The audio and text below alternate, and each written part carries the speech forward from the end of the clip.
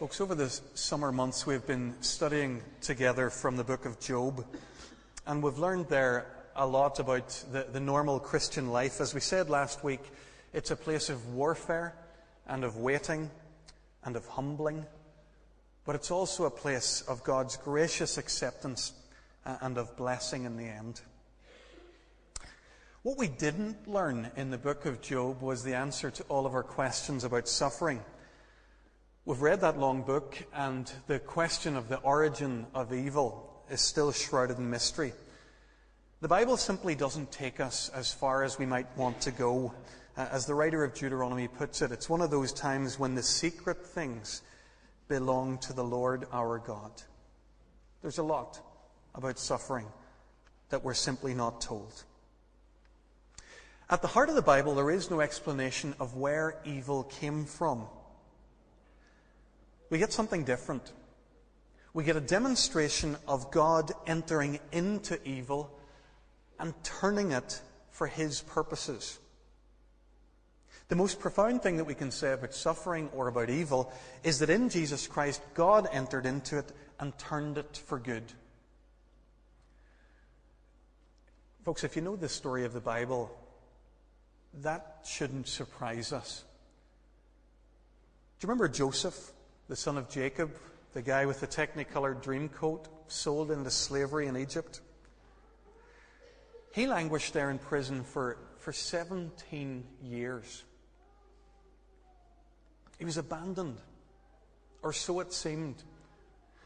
But God was in it, and God intervened, and as you know, He raised Joseph up. He made him the ruler of Egypt, so that in a time of famine, he was able to rescue the very people who had sold him into slavery.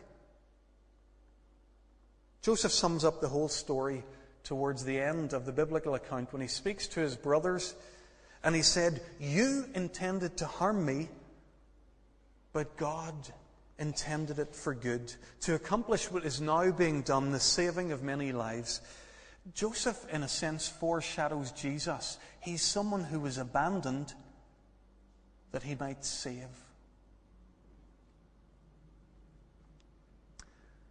Think for a second about Jesus' own ancestry, the nation of Israel.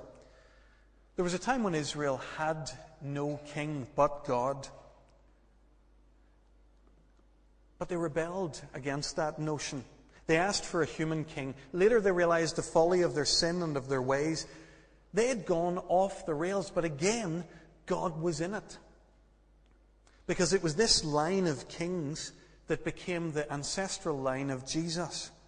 The sinless Savior was born into this sinful family so that He might work His forgiveness there and save.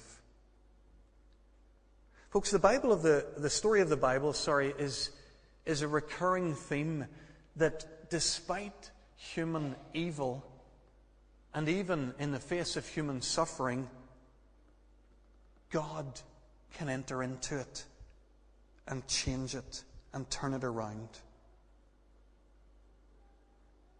But the most surprising thing of all, I think, is that God chose to use suffering and evil to bring an end to suffering and evil. Every act of treachery and brutality against Jesus was sinful and evil, but God was in it. And He worked.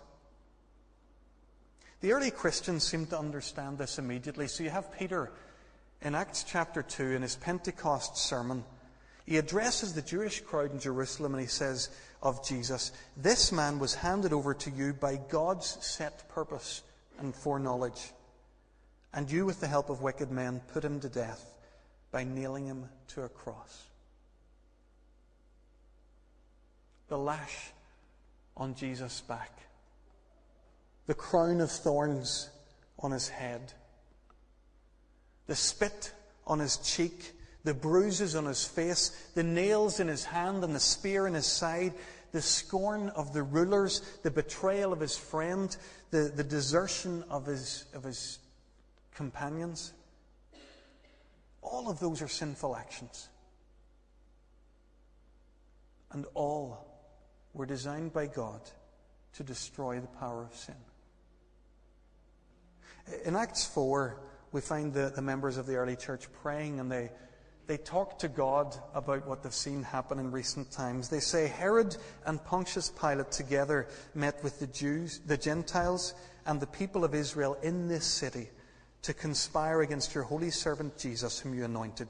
They did what your power and will had decided beforehand would happen. Do we understand that? When the Jews conspired, when the Romans executed, God was in it. Think about that for a moment. This was the greatest evil the world had ever seen. Why do I say that? Well, there's no greater evil than to kill the Son of God. There's no greater incident of innocent suffering than the one perfect, pure, and beautiful person who ever lived being brutally put to death. And yet, we're saying here today that God was in it all. In Isaiah 53, the chapter that we read from this morning, reading on in verse 10, it says, "It was the Lord's will to crush him and to cause him to suffer." God's aim through the hatred of the Jewish hierarchy, through the power and might of the Roman soldiers, and through the suffering of his own Son, was to destroy evil and suffering. By his wounds, Isaiah says, we're healed. Folks, I wanted to take just a few moments today to think on this subject with you. We've said there's a lot about evil we don't understand. But the suffering and death of Jesus on the cross shows us that there is no evil and there is no suffering too great for God to work for good. Maybe you've suffered. Maybe you've suffered a lot in your life at the hands of others. And because of that, you imagine that your suffering shows that you're somehow beyond God's love or God's favor.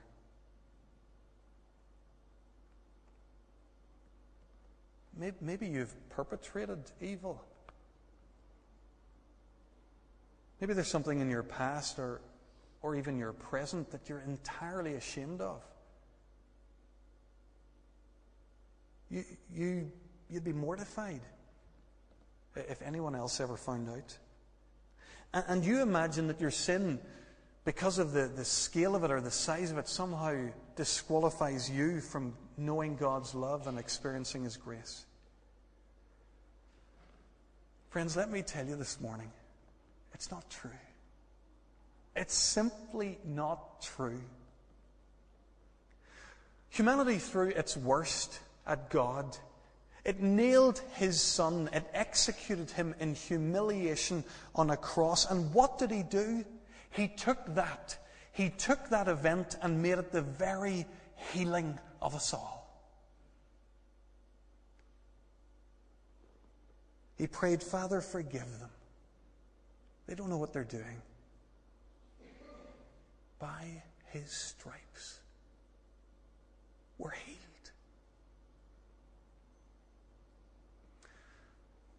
Friends, don't let the suffering you've experienced hold you back from God. Don't let the evil in your own heart stop you as though it was too much for Him to take on. God can forgive the worst of evils. He can take our most awful suffering and turn it to good. Come with me this morning and meet with Jesus Christ,